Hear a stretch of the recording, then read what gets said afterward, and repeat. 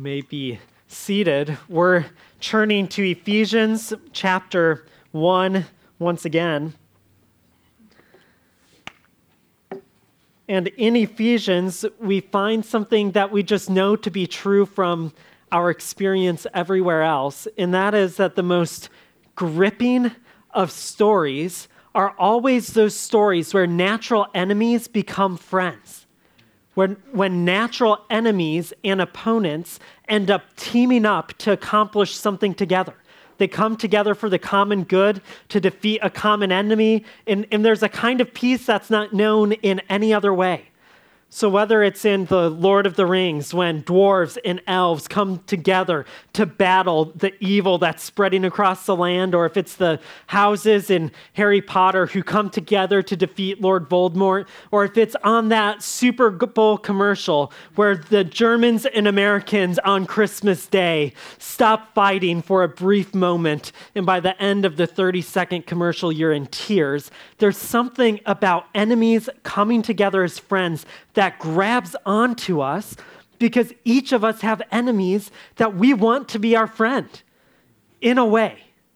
But the sad reality is that instead of making those stories the stories of our lives, there's a soundtrack that accompanies our lives that's something like the Beatles' famous song, "We Can Work It Out."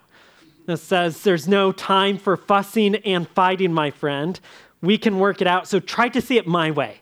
That's how we're going to work it out." Well, the Beatles were on to something. They weren't on, well, they had a lot wrong, but they were on to that. The soundtrack of relationships and lives and nations is we can work it out as long as you start to see things my way. If you can look at things from my perspective and you start doing what I want, then we can become friends. Well, in Ephesians, Paul starts to give us a different soundtrack, a different story, and he says, we can work it out, but you've got to see it God's way. You've got to start looking at things God's way.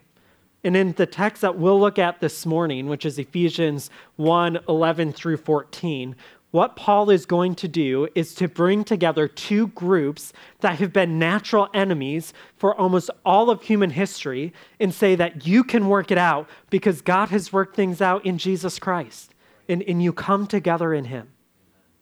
So we're going to look at this text in a moment, but just like any good story, if you don't know the full story and you just see dwarves and elves operating together, you might think, no big deal.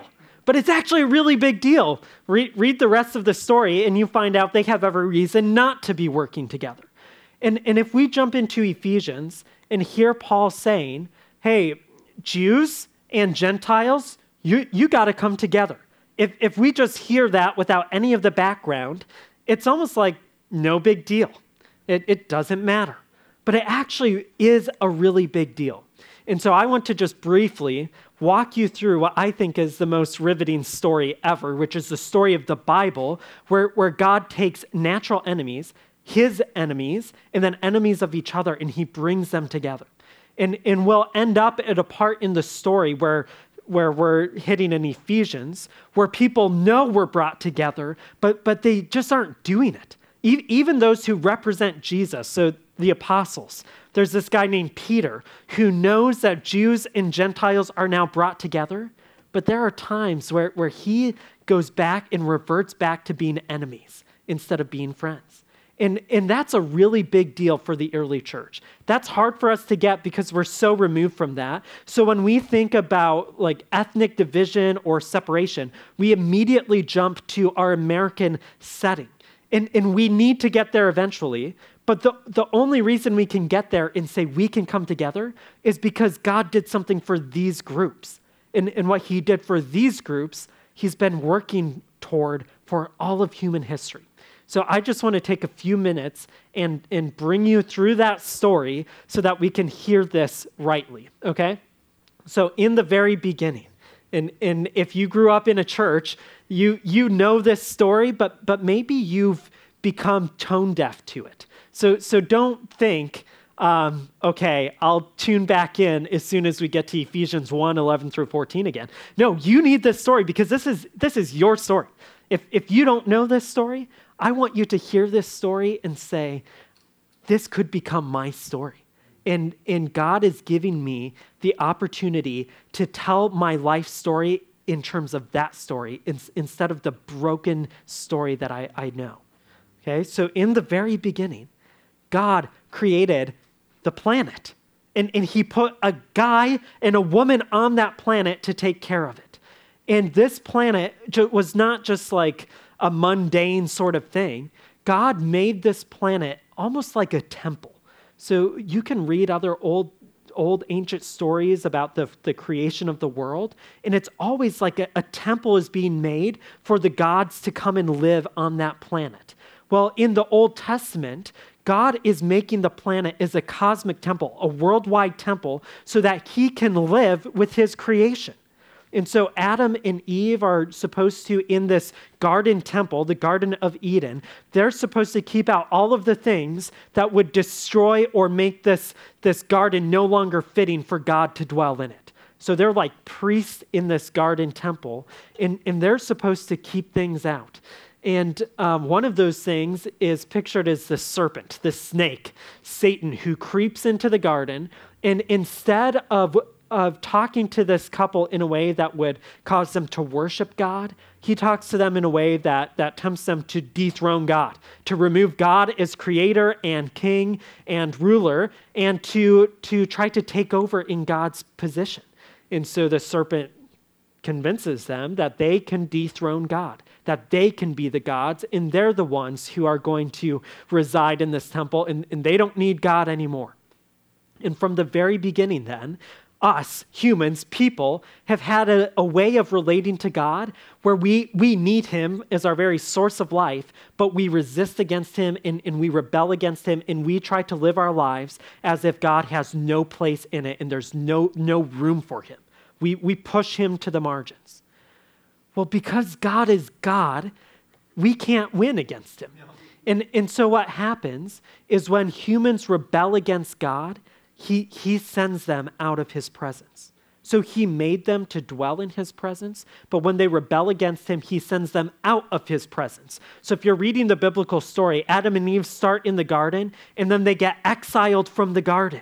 And it starts this pattern of when there's rebellion against God, there's brokenness, and we set ourselves up as God's enemies.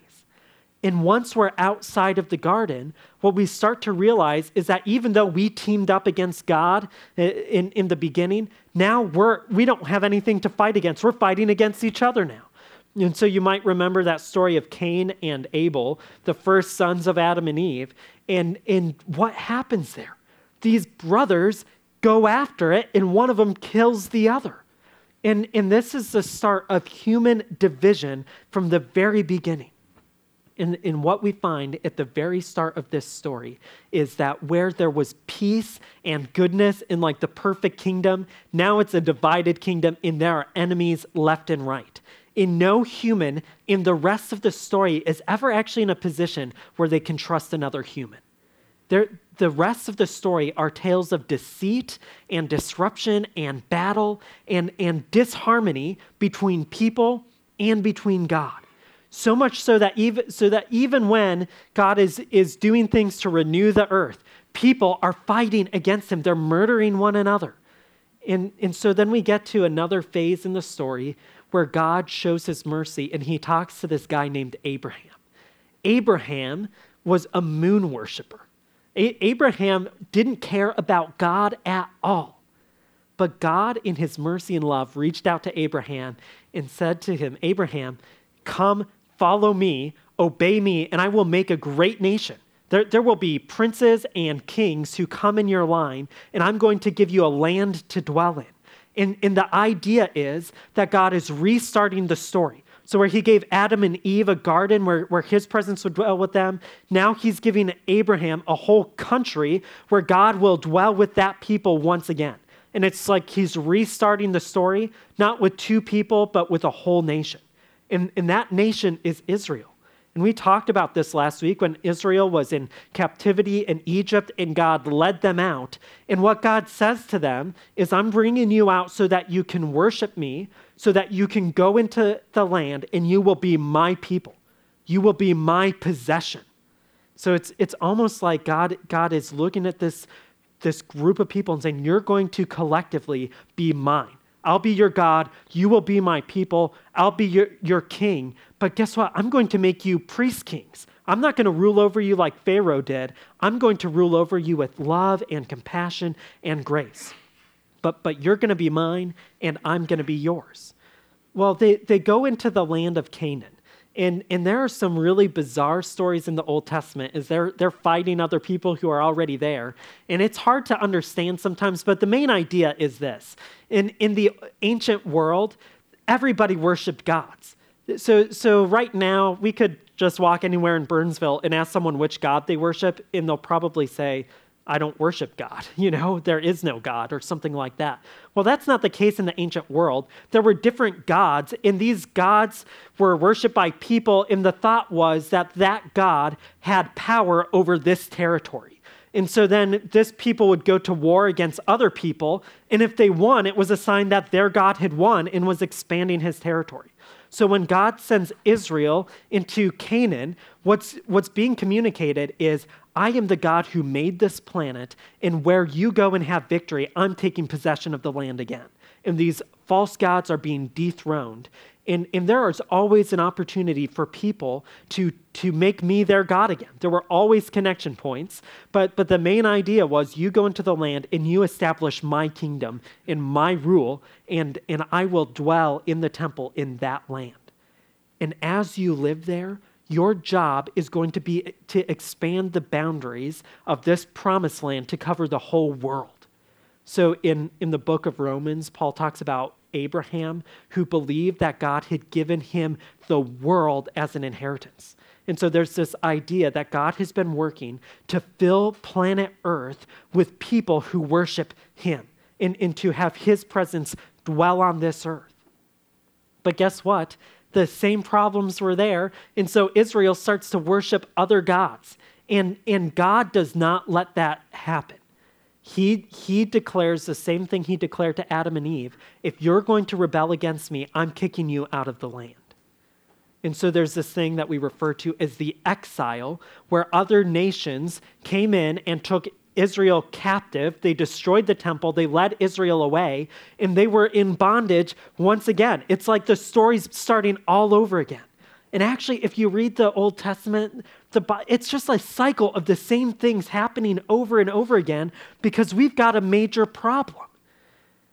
But one of the ways that God worked to fix that problem was to establish Israel, as broken as they were. And they were supposed to be an outpost that declared God's rulership to the rest of the world. When they failed, when they didn't want God as king, other nations came and became their king. But eventually God led Israel out of exile. They rebuilt the temple, and Israel was supposed to once again declare God's kingship everywhere. They were to be marked out as a people for God's own possession. And there was this temptation by Israel to start to think, we are better than everybody else because God has given us special favor. That's problematic. But Israel started to say, God loves us more than everyone else. We're his specially chosen people, and eventually we're going to rule everything. And we're going to crush the Gentiles, all non-Jews, who have been crushing us for our whole history.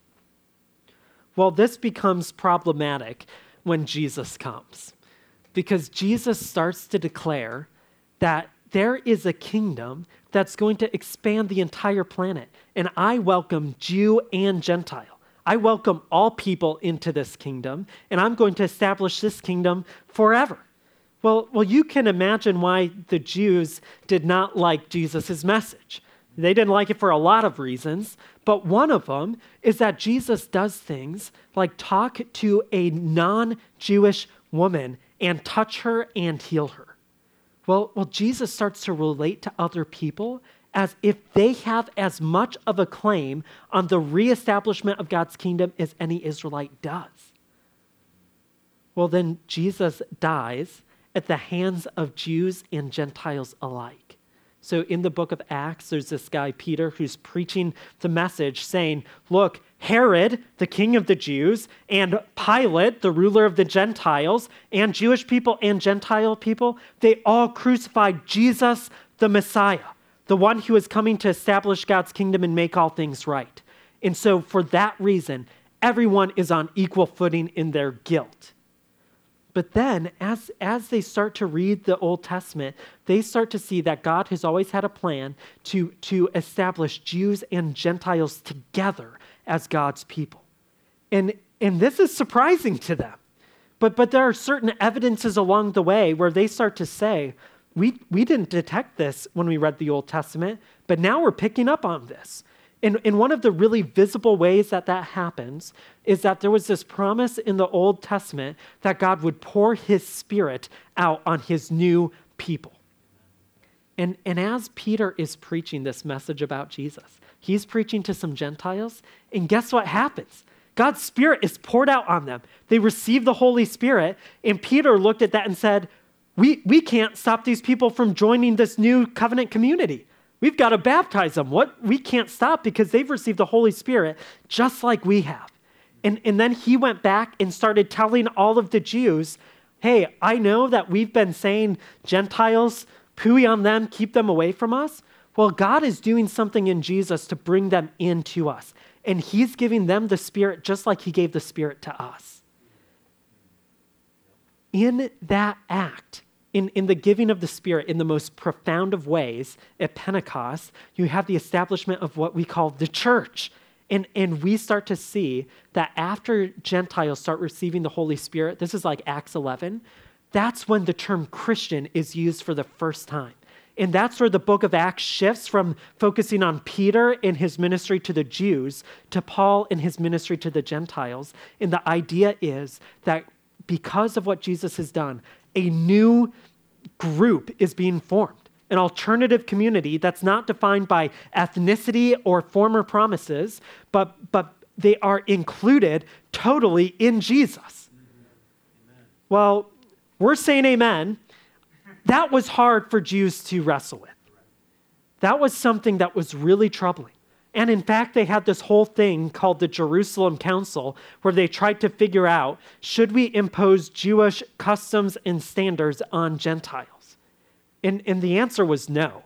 And the things that they weren't permitted to do were the things that no Christians were permitted to do anyway. It was like fornication and sacrificing things to idols, these sorts of things that's not part of the Christian faith. And the point was that for now on, Jews and Gentiles stand at equal footing before God as his one people. This, as I mentioned, though, was hard for the Jews to always hold on to. And that's why if you read the letters in the New Testament, there's almost always this big debate about Jews and Gentiles going on. Well, it's because natural enemies, people who've always been divided, are trying to figure out how do we operate now as one people of God? Well, the book of Ephesians is all about that unity. That's the main theme, and we'll see this more in chapter 2. But this brings us to the point where we can look at Ephesians 1, 11 through 14, and make all the comments necessary to prepare the way for the rest of Ephesians. So I'm going to read this text. I put it on the screen because I'm going to go back and point some things out. But let me read Ephesians 1, 11 through 14 for us. In him, we have also received an inheritance because we were predestined according to the plan of the one who works out everything in agreement with the purpose of his will, so that we, who had already put our hope in Christ, might bring praise to his glory. In him, you were also sealed with the promised Holy Spirit when you heard the word of truth, the gospel of your salvation, and when you believed. The Holy Spirit is the down payment of our inheritance until the redemption of the possession to the praise of his glory. Okay, I need to make some comments here that are a little bit more of explanation and maybe more teachy, but you need these if you're going to hear this stuff, okay? So the first comment is this. This text, this paragraph that I just read on your screen is connected to verses 3, starting all the way back up in verse 3. And believe it or not, it doesn't show up in our English translations because they help us out and they put it in the way we talk, but this is all one sentence. So from verse 3 down to verse 14, it's like 202 words in Greek, and it's all one sentence. Well, that means that you can't understand any part of it aside from the whole. Now, we might look at that and say, wow, that's so abnormal for someone to use a 202-word sentence. We do it all the time, especially like when we're praying or when we're just explaining something with a lot of excitement. We have a lot of run-on in our sentence, and we may only have one main verb, right? So we might be like, did you see the guy who got punched in the parking lot?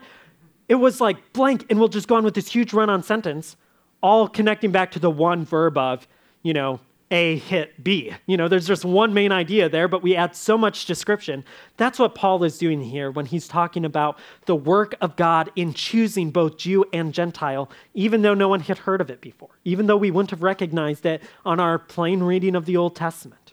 So that's one piece. So we have to hear this in light of everything that follows. Now, as helpful as it is to break up this one sentence in our English translations, if you're looking at the Christian Standard Bible that I am, you'll see in verse 7 and verse 11 and verse 13, these headings that start with in him, we, and then in him, you. And it makes it seem like there are new paragraphs starting each time. And in that way, it would be like, well, we should just have a 3-point outline. In him, you have redemption. In him, you have an inheritance. In him, you have the Holy Spirit. Well, the problem is that it's just one sentence, and we need to hear it that way. Otherwise, we're going to start to break things up that belong together. The second thing relates to translating text, okay? Translating from one language to another, you just lose things in translation, and it's hard to know how to communicate things. And one thing that's really difficult to challenging to translate, is this word that's almost always translated as Christ. So when I read the text there, I said something about those who had already put their hope in Christ. Well, this word Christ is actually a title, and it's the title Messiah. Okay, so throughout the Old Testament, there's this idea that a Messiah is coming who will establish God's kingdom. All right? Now, different Jews had different ways of understanding the Messiah, and in fact, a good amount of them thought there would be two Messiahs, one who would be a priest and one who would be a king. So there were different messianic hopes or expectations, but the point is that this term refers to the Messiah, and it connects what happens in the New Testament to the Old Testament. Now, my tool for reading the Bible is if the word Christ shows up and it's connected to Jesus or Lord in some way, we should say Christ and look at it more as this name. But if it shows up by itself, I think the function of that title is in view. So we should be thinking Messiah and connecting whatever's going on there in this isolated Christ to the rest of the Bible, okay?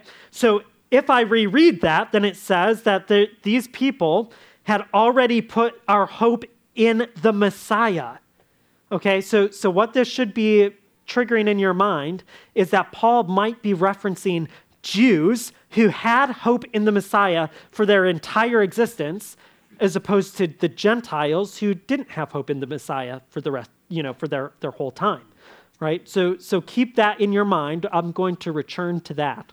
The third thing that I need to point out is that pronouns are really, really important. And these words that are like we or you or I, these personal pronouns, signal identity, right?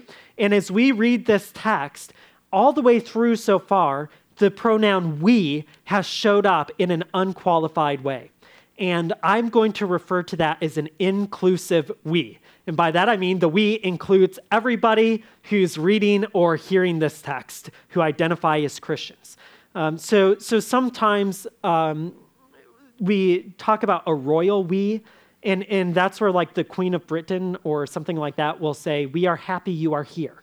And that's an exclusive we. It's saying, I'm happy you're here, but I'm so important that I'm using we, to signal my importance. It's the majestic we. So we gets used in a number of ways. Well, throughout Ephesians so far, we just includes everybody. We have been chosen in him. We have redemption. Well, when we get to verse 11, he says that in him we have an inheritance, but then he qualifies who the we is. And he's trying to say, not we as in everybody, but we who had already put our hope in the Messiah. Well, those people are the Jews. And Paul right now is starting to say, I'm going to address the issues of division between Jew and Gentile. Now you might be looking at this and saying, you're really reading into this. How can you say that that's just the Jews? Well, if you look at chapter 2, so it's like one page over. In chapter 2, verse 11, so that's helpful, 2:11, he says that at one time you were Gentiles in the flesh. So now we're getting very clearly, you Gentiles distinguished from we Jews. But how does he define the Gentiles? In verse 12, at that time you were without the Messiah, excluded from the citizenship of Israel, and foreigners to the covenant of promise, without hope and without God in the world. Okay, so I think you can see where Paul is saying right now, hey, look, there's a whole group of you in the church, and we, because we've had the Old Testament scriptures, we've had this Hebrew Bible, these messianic promises, we know something that the Jews haven't had. We've known a hope that they've never known. Okay? Is everybody tracking? Okay. I need to add another issue for your consideration.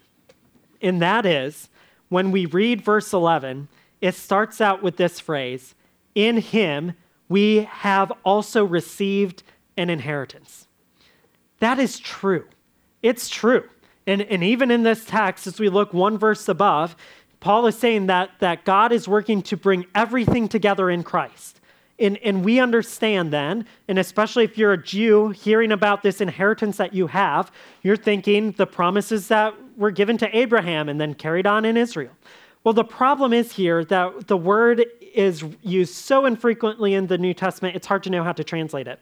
But there's a different translation that's preferred. And if you're using the Christian Standard Bible, there's a footnote under it, letter F, if you have the same one that I do. And it says, or in him we are also an inheritance. And I think that's what's going on here. I think Paul is saying, you Jews, Israelites, from the very beginning, God has said, I am making you a people for my own possession. Well, now he's saying, we are God's inheritance. He owns us. We belong to him. We're his people. Why? Because we were predestined according to the plan of the one who works out everything in agreement with the purpose of his will. Now, this connects right back to what we considered a couple weeks ago from Deuteronomy, when God says, Israel, I chose you as a people for my possession, not because you're awesome, but because I'm awesome. And that's why he follows it up here and says that it's so that we who had already put our hope in Christ might be to the praise of his glory. So where Jews might look at Gentiles and say, you are lesser than we are, Paul is saying, no, that's not why you were chosen early on. It's so that you would be to the praise of his glory. And that's what he's going to say to the Gentiles in a moment. So if we're tracking, verses 11 and 12 is talking about Jews who have hoped in the Messiah, that they've had hope in the Messiah in the Old Testament scriptures and in their national history, and they are an inheritance for God. They are a people to be possessed by God. They aren't to be owned by themselves, and they actually have no right to say who God possesses or who God doesn't possess. That's the point in this section. And then Paul turns his attention then to the Gentiles in verse 13. He says, in him you also, so you Gentiles, also were sealed with the promised Holy Spirit when you heard the word of truth, the gospel of your salvation, and when you believed. And what does that sound like? That sounds like Acts. They heard the word of truth, the gospel, they believed, and they received the Holy Spirit, marking them off as part of this new covenant community. Now, there are more in-depth things we could talk about the work of the Holy Spirit in this text. But what Paul is doing here is not trying to articulate a theology of the Holy Spirit, but to identify Gentiles as people who have received the Holy Spirit in the same way that Israel did. So there is a theology of the Holy Spirit there, and we should talk about that sometime. But what you need to grab onto is that the proof that Jews and Gentiles are now equal and made one in Christ is that they have the Holy Spirit too. Paul will pick this up in Ephesians 2, and he'll say things like this. In verse 12, he's talking of chapter 2 to the Gentiles. At that time you were without Christ, excluded from the citizenship of Israel, and foreigners to the covenant of promise, without hope and without God in the world. But now in Christ Jesus, you who were far away have been brought near by the blood of Christ. This is the language of Acts when Peter preaches that the kingdom is now for those who are near and for those who are far off. It's for you and your children and those who are far off. And there's this monumental change in redemptive history that makes the church as a new humanity, replacing isolated Israel and excluded Gentiles forevermore. The picture that we get then is that we should never consider a separation of the new humanity that's in Christ. This is a new humanity that will exist forevermore as God's own possession. The mark of that possession is the Holy Spirit. Jew and Gentile received it alike. What do we do with this? We're all probably Gentiles, I'm assuming. I don't know our national and family histories, but the reality is that when we hear a text like this, we might think, neat, that's great. I'm glad that happened. And if we try to apply it at all, we only do in terms of trying to figure out what happens at the end times when Jesus returns and establishes his kingdom. And then we get sidetracked about debates about what Israel's role and what the Gentiles' role are, and can you separate the new humanity that's now been created in Christ? Well, I think leaning into that discussion is not the way we ought to respond to this text.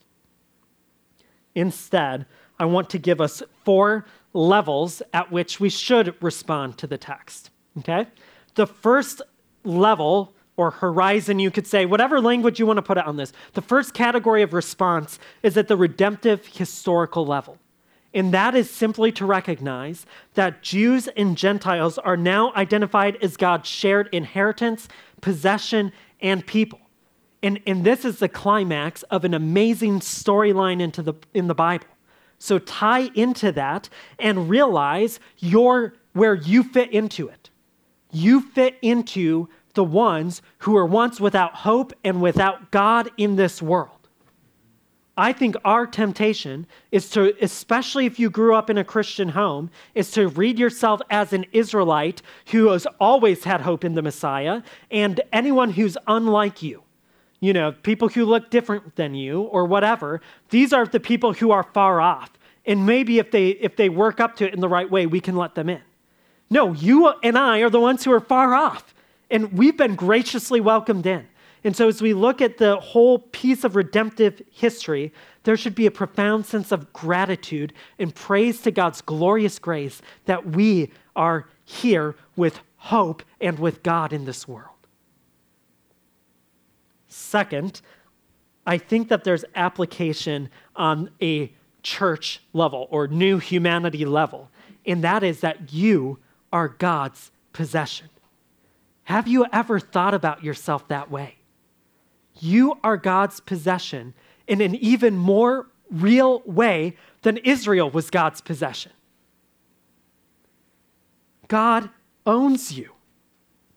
And I think we all would be helped to look on our lives and ask, who else am I letting put a claim on my life? Who else am I granting possession of me? In the way that I live my life, have I sold myself over to the possession of a political party, or of a pursuit of wealth, or a particular ideology or way of thinking? Have I looked at myself as belonging to someone other than God? I think that sadly the answer is yes. We allow just about anything to take possession of us. whether that is a group, like a political party, or a person where we live in the fear of man and we're captivated by pleasing others, or an abuse of something God has given, like alcohol, and we allow that to captivate our lives, whatever it is, I think you and I are a people who resist God possessing us because that's who humans have always been. But in Jesus, we have the Holy Spirit that seals us and marks us off as God's possession until that possession is finally grabbed, until the redemption of that possession when Jesus returns. So where you find yourself being possessed by something else, let go of that and allow God to own you fully and forever. On this same level, in this idea of being God's possession, this ought to change the way that you look at anybody you come in contact with. I think that if you are a normal human, you look at other people as individuals who ought to come under your possession so that you can manipulate them to get what you want. Or if they're standing in their way, if they're standing in your way, you can crush them because they're just an obstacle. God gives us a different way of looking at people. They aren't ours to possess. We don't have ownership over them. Instead, God does. And he did from the beginning when he put his mark on every person as an image bearer of God, and he's doing so in a renewed way as he puts the mark of the Holy Spirit on them. And this is not limited just to believers. Every human being is someone who God wants to make his possession. And so we ought to relate to them in that way. This is going to require you and I to stop looking at people according to any other identity or metric or standard. So we don't welcome someone into our friendship because of who they are according to this world's standards or what they have to offer us, but according to who they are is a shared possession of God. Which leads then to a third level of response on an individual relational level.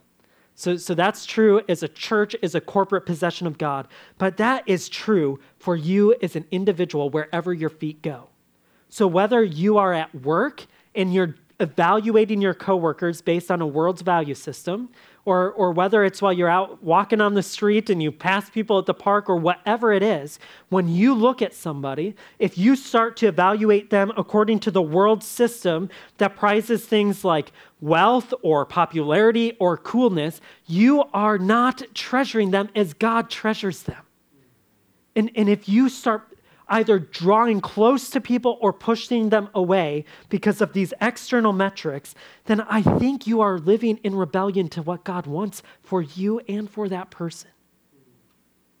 And if we can start to see people in this way, I think we're able to circumvent all of the identity politics and everything else that is unavoidable by any other track.